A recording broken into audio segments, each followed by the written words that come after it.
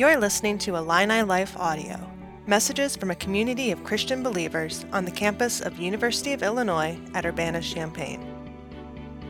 For more audio and video content, visit IlliniLife.org.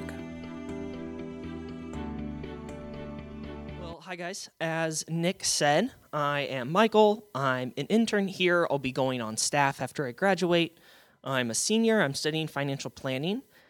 And yeah, that's about it for me. I'm an open book, and there's not much more to me than that. But you know, as I was figuring out the sermon, planning it out, and deciding how I wanted to open it, I was thinking about how previous speakers had opened their sermons, and it always started with a wholesome story or a joke, or, you know, something with, oh, look at what my kids did this week, and how funny and cute is that? And I don't have kids, nor do I have a wholesome story for you this week. I have a story, but I'll be honest, it's a little heavy. So I wanted to start with some dad jokes, get some knee slappers, get some grins, get some grimaces, but hopefully get the chuckles out of the way. So I asked everyone on our staff team, myself included. There are 8 of us, 4 interns, 4 staff members. I asked them to send their best dad joke. And of the 7 that I asked, only 2 responded. So I am here to honor the 2 that responded and call out the other 5 who didn't. So Rod sent me one of my favorites. I've heard this one before, was, how do you know when you're listening to a dad joke? When it becomes apparent. I know it's a bad one, but all of these are pretty bad. And then David sent me one, and I tweaked it ever so slightly just to make it a little more obvious, a little more apparent, if you will. It's hard to find a good dad joke about breakfast, but I'm sure I'll get excited about one soon enough. And then the one that I that I heard before and wanted to bring to you, and this might be more of a pastor joke than a dad joke, is, why do we call them the Sadducees? Well, they didn't believe in Jesus as the Messiah, so they were sad, you see. So I know all of those are really bad, but like I said, I hope you got some grimaces in, but also some grins and some laughs. Because I want to dive in, but like I said, it's kind of a sad story. So I wanted to start on as high of a note as I could. So I think you all know by now that I used to work at Panera, but if you don't know, or you're not really sure of the details, I worked at Panera for nearly 5.5 years. Far too long. 4.5 years too long is what I generally say, but I learned a lot there. But I think the main thing I learned, unfortunately, was how petty the world is, and also how petty I myself can be. In my time there, I trained over 100 employees. And while I was there 5.5 years, most of those happened in a 3-year period. Training was about a 2 to 3 week process, so that meant I was generally training on average about 1.5 employees every week for about 3 years. Now, I don't remember all of them, but there are 2 categories of trainees that stuck out and I still remember most of. The first were those that exceeded my expectations. The ones that started out good enough, but had potential. And after training, went above and beyond to become a great worker. I remember one in particular. I'll just call her Jay. She was a good enough worker when I started training her. But soon after, she worked hard, became a trainer. She's now a manager. Both as her trainer and as her friend, I'm really proud of where she's gone, and she perfectly fit into that first category. But then the second category, and this is where I get petty, this is where you really see the pettiness that I learned. I remember the ones that disappointed me. The ones who showed such great potential during training, but then very soon after let me down. I know it is petty and something that I should have let go, but when you devote over 20 hours to training someone, and they reflect poorly upon you, it stings. I had a reputation as a trainer. The general manager at the store told me he always put trainees with me because he knew they would turn out well. So like I said, when they reflected poorly upon me, it hurt. And the thing is, I wasn't just an experienced trainer that knew how to train people well. I was a passionate trainer. And what I mean by that is I truly wanted to see all of my trainees succeed. I cared about them. They were my trainees. I wanted to see them soar. And so when they didn't have that same vision, it was frustrating, and I could be very petty. And I remember one trainee in the second category in particular. I will call her Becky, because I don't think anyone here is named Becky, and I don't want to offend anyone by calling her real name. So anyways, Becky showed more potential than most of my trainees, probably top 10 trainees as far as potential goes. She had worked in food service previously, so she was already good at talking to customers. Brand new workers, their biggest hump to get over generally is the customer service interactions and knowing how to talk to those customers. So she already was great at that, putting her miles ahead of a starting worker. But not only that, she caught onto our ordering system very quickly.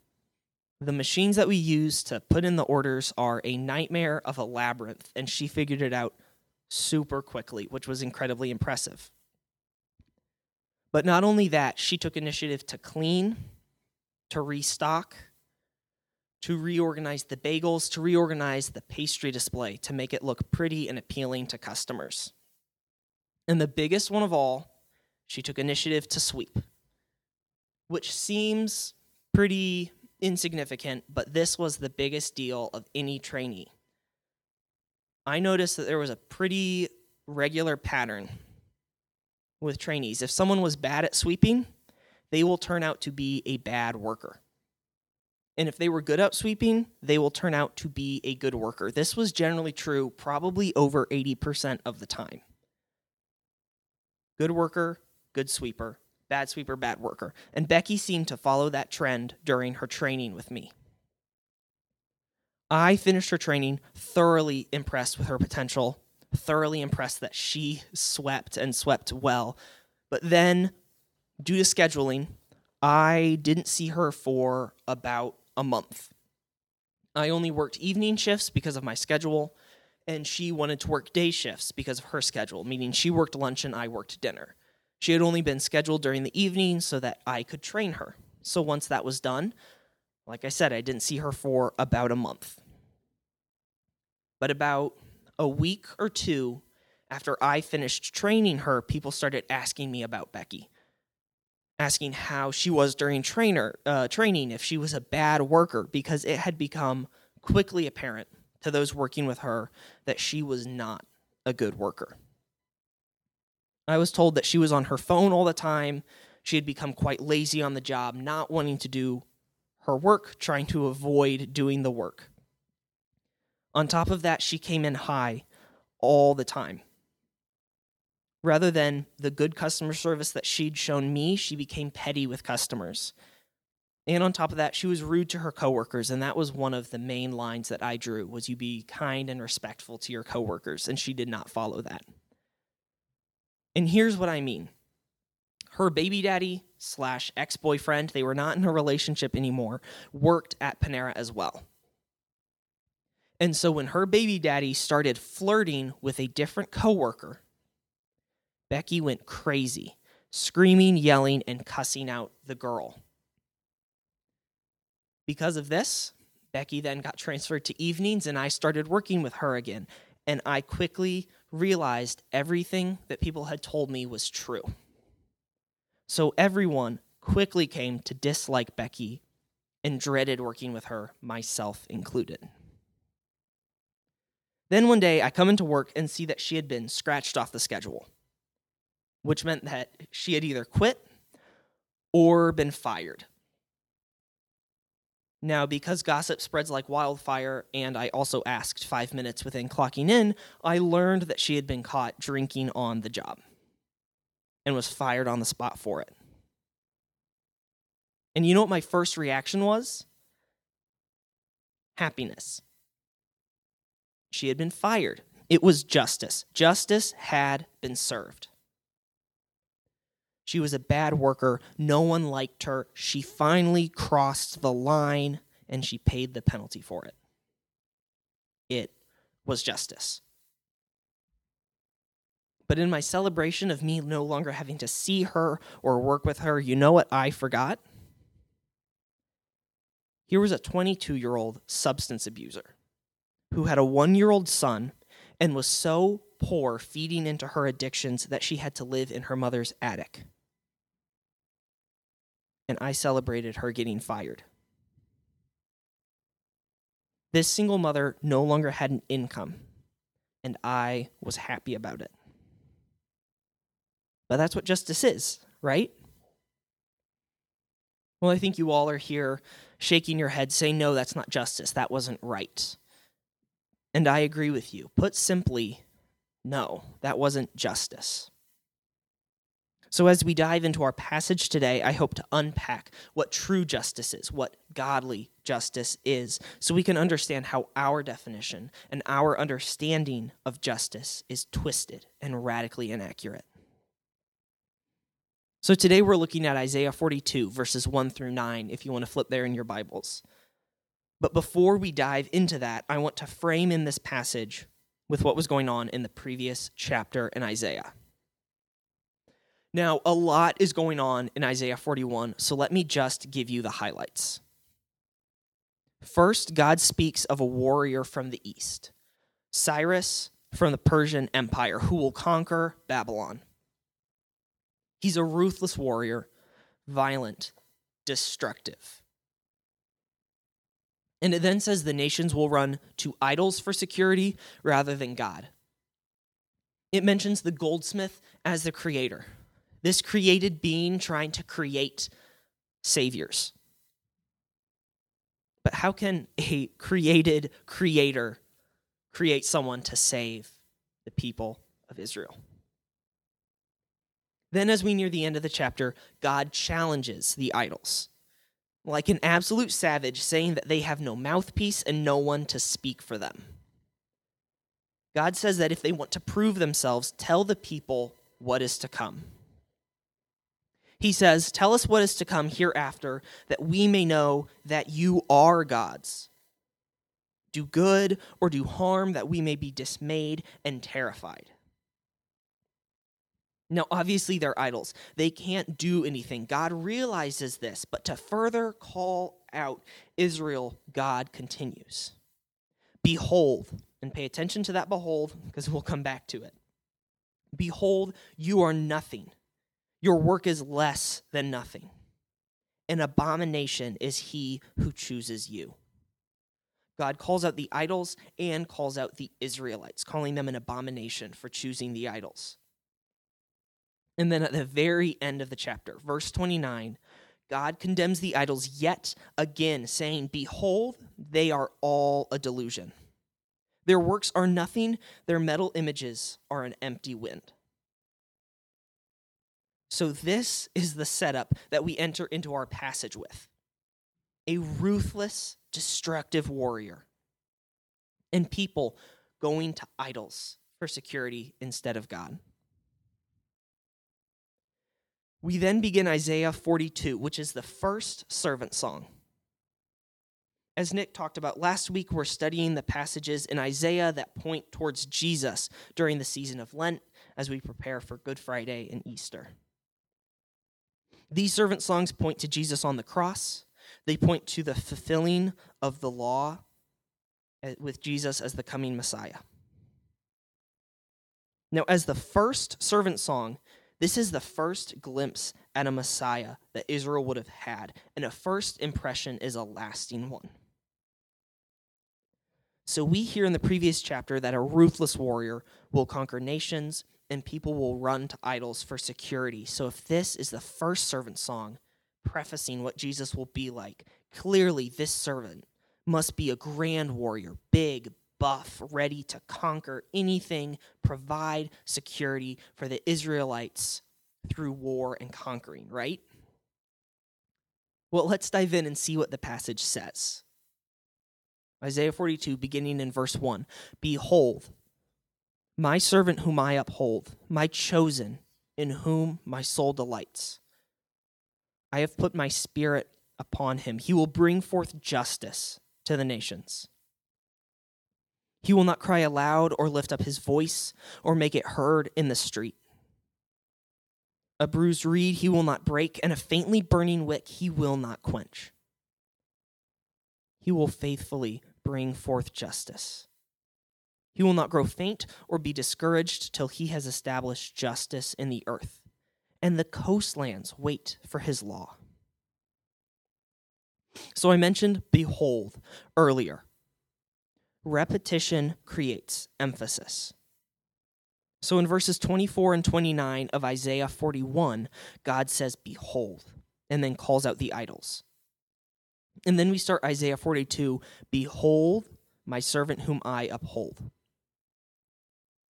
This is first emphasizing the idols, that they are worthless, and then emphasizing that the servant is not. In fact, God's soul delights in his servant. So think of behold as someone saying, check this out, this is important. Or as Nick said last week, repetition is God's version of a yellow highlighter. And we can look to Matthew 3, verses 16 and 17 to parallel these verses. When Jesus is baptized, the Holy Spirit, descending like a dove, is put upon him. Then God speaks that he is well pleased or delighted with Jesus. We have Isaiah saying, behold, check this out, my servant whom I uphold, in whom my soul delights, I have put my spirit upon him. And then in Matthew, that behold comes up again. Behold, check this out, the Spirit of God came to rest on him. And behold, check this out, a voice from heaven said, this is my beloved Son, with whom I am well pleased. So this makes it very obvious that Jesus is the servant, and we know this. But who is this servant? What can we learn just from Isaiah 42? Because the Israelites would only have Isaiah's prophecies at that time and couldn't cross-reference to the Gospels like I've been doing. So just here in the first 4 verses, justice is stated 3 times. And like I said, repetition creates emphasis. Jesus will bring forth justice. But like I said at the beginning, godly justice is different than worldly justice. So here I am, probably 15 minutes into my sermon, and I finally get to the big idea for you guys. The main idea of the sermon is that Jesus brings justice. But not justice in the way that we think. So verses 1 through 4 proclaim Jesus as the servant who brings justice. Verses 5 through 7 parallel that, showing how Jesus will bring justice. And then 8 and 9 is a call to glorify God and the fulfilled justice. Another way I break it down is verses 1 through 4 say who Jesus is, and verses 5 through 7 are his job description.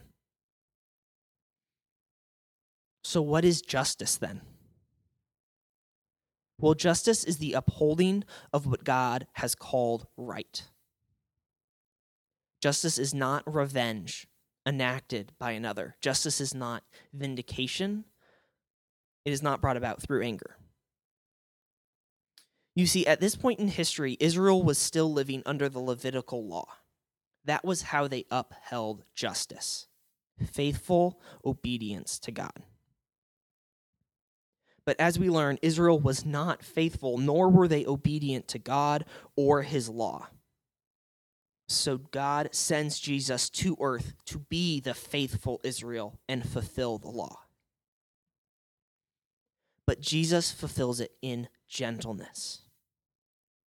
In verses 3 and 4, we see this parallel. He won't break a bruised reed, nor will he put out a faintly burning wick. Jesus came to comfort and give justice to the marginalized, to the oppressed, to the ones who were just about burnt out. He came for the sick, for the hurting, for the lost. He came for the widows, the prostitutes, the outcasts, the substance abusers, the single moms. And we see this parallel in verse 4. Jesus won't grow faint or be burnt out like those he is coming to. Verse 4 says he will not be discouraged, but the word used there means bruised, just like in verse 3. He will bring forth justice to those in need, yet he will stay faithful and obedient through it all. Even the coastlands, the far ends of the earth, will wait for his law, and law and justice are pretty much used synonymously here. The coastlands, the far ends of the earth, will wait for his justice. But we need to look to the next verses to further understand this law and this justice. So starting in verse 5, thus says God, the Lord, who created the heavens and stretched them out, who spread out the earth and what comes from it, who gives breath to the people on it and spirit to those who walk in it. I am the Lord. I have called you in righteousness. I will take you by the hand and keep you. I will give you as a covenant for the people, a light for the nations, to open the eyes that are blind, to bring out the prisoners from the dungeon, from the prison those who sit in darkness. So we now have this beautiful parallel in these verses to Genesis and Exodus. And I know this slide on the board breaks all the rules and conventions of a properly laid out slide. There is far too much text. The text is too small. But all you need to pay attention to are I think it's 5 times that I have Lord in bold. Because all the time it says Lord here, that is specifically saying the Hebrew word Yahweh. Other places in the Bible, it uses different terms for God and Lord, generally Elohim, which is a more generic term. It often uses Adonai. But Yahweh is the name God tells Moses in Exodus 3. So we see here in verse 5 that Isaiah is calling God Yahweh, reminding us that this is the same Yahweh that created the heavens and the earth and breathed life into man, as we see in Genesis 2, verses 4 and 7. Verses 4 says how the heavens and the earth were created by Yahweh, and verse 7 says that Yahweh was the one who breathed life into man. Then in verse 6 of Isaiah, we see that God will create a new covenant, saying, I am the Lord Yahweh. I am Yahweh, and I will give the servant as a covenant for the people. And in Exodus, we're told that Yahweh is the one who will create the covenant of the Levitical law.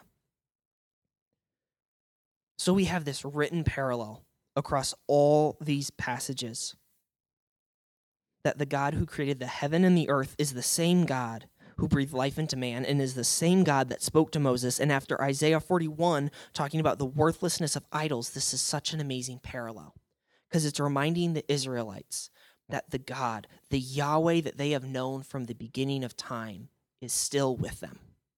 There is no other God but Yahweh, and he's reminding them of that. But we can see more parallels and references in this passage. Going back to verses 1 through 4, they're fulfilled in Matthew 12, verses 17 and 20 through 21. And this is where, just a couple verses beforehand, Jesus said that he was Lord of the Sabbath, claiming authority over the law. Jesus then heals a large crowd, but commands them not to tell people about the miracles, fulfilling that he is here for the bruised reed and the burnt out wick, but also fulfilling in verse 2 that he won't be causing a commotion or a scene over his miracles, because he came for the hurt, the broken, the lost. And this is important for us then to go to Matthew 5:17. During the Sermon on the Mount, when Jesus says, "Do not think that I have come to abolish the law or the prophets. I have not come to abolish them, but to fulfill them." Jesus fulfills this prophecy in Isaiah, and he fulfills the law as the faithful Israel. So how does Jesus fulfill the law? In Leviticus, the Israelites are always told to bring an unblemished sacrifice, a sacrifice without flaw, to atone for their sins. That's what Jesus did. He was the unblemished lamb. Fully God, yet fully man, he came down, sinless, unblemished, and became the permanent, eternal sacrifice, atoning for the sins of man, just like the Levitical law used to do. And this is first indicated in verse 6. This is so pivotal to the coming of Jesus because it tells us two big things, two new things. First is that Jesus will be a new covenant. The covenant that Israel was supposed to be living under will be fulfilled in Jesus, and a new covenant will be established with Jesus as the sacrifice. But second, he, Jesus, the servant, will be a light for the nations. And the word here is Gentiles. It means that those that aren't the Jews. So verse 6 tells us that a new covenant will be for everyone, not just the chosen people of Israel. But we see in the Gospels that Jesus preaching to the Gentiles, giving a message to the Gentiles, it was frowned upon by the Pharisees, the Sadducees, the Jewish scholars, the elders, and even most Jews as a whole, to say the least. They were upset that Jesus was bringing a message to people other than just the Jews. Now, we today as Christians celebrate that we get to be part of God's chosen people. But it makes me think about the people that we view as Gentiles, as the Jews view the Gentiles, the ones that we say don't belong in church. Going back to Becky, I remember saying to myself and other coworkers multiple times, she needs Jesus. Now, that is true. We all need Jesus. She wasn't excluded from that, but neither was I. But the thing is, when I said she needed Jesus, what I meant was in a judgmental, harshful tone that she's hopeless, beyond repair, and Jesus is the only one that can save her, but why would he? She's a waste of time. She's not worth it. So if he really wants her brought into the kingdom, that's on him. But I don't want to share the gospel with her. I want her gone. I wanted to gatekeep Christianity because she didn't deserve it. But neither do we. But we do this all the time, don't we? Are there people in your life that you have chosen not to share the gospel with because they don't belong? Because I know I've done that before. But we can see all this indicated back in verse 5 when God calls Jesus in righteousness. God calls Jesus to uphold the law. God called Jesus to act in righteousness and be the new covenant for the people, Jew and Gentile. God calling Jesus in righteousness means that he is calling Jesus to demonstrate the righteousness of God through faithful obedience in upholding God's law and God's new covenant. So now we know that Jesus is the servant who will bring justice. We know that he brings justice by fulfilling the law as the eternal sacrifice, bringing a new covenant, and by reaching all the nations. No gatekeeping. God promised radical change here in Isaiah, and Jesus brought that radical change. So we then have to ask ourselves, how do we live in that radical change? Well, let's look at the rest of our passage for that. Going to verses 8 and 9. I am the Lord, that is my name. My glory I give to no other, nor my praise to carved idols. Behold, the former things have come to pass, and new things I now declare. Before they spring forth, I tell you of them. We're reminded again that this is Yahweh, the personal name God gave us. But what is being said here? God is telling us that his glory belongs to him. no other, and in that his glory belongs to Jesus the servant. Yet again, the carved idols are mentioned from the previous chapter. God is not one of many. He's not the greatest in a group. He is the only God. Back in Isaiah 41, God tells the carved idols to tell of what's to come, then calls them useless because they're made of wood, stone, or metal, and they literally can't do anything. So he is further establishing his glory and power, reminding us that he can speak of things to come and that they will come to pass. And we have seen that in the death and resurrection of Jesus Christ. So that's all of our passage, but what does that mean for us now? Well, let me remind you of the servant and his justice. Remember that justice is the upholding of what God has deemed right. In Romans 6:23, for the wages of sin is death, but the free gift of God is eternal life in Christ Jesus our Lord. So God's justice includes the wages of sin as death. That is still justice. But God's justice also includes Jesus paying that wage, paying that debt for us. Jesus upholds the justice of God's law fulfilled so that we can have the free gift of eternal life.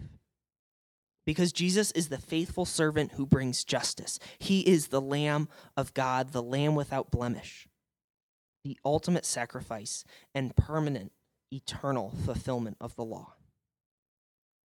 This new covenant, Jesus fulfilling the law, Jesus fulfilling justice, brought radical change. So, who is the bruised reed and faintly burning wick that needs the justice that Christ fulfills? In the world now, there are groups that fight for justice, but a fight for justice is a fight for revenge. Jesus shows us that justice is gentle, not violent. Justice isn't aggressive, but it is active. Nonviolent justice, true justice, godly justice, brings about change. But violent justice, worldly justice, brings hurt. Jesus, the servant who brought justice, glorified God in obedience, in gentleness, in compassion. And godly justice means a restoration in fellowship, as we are reconciled to him through the sacrifice of Jesus.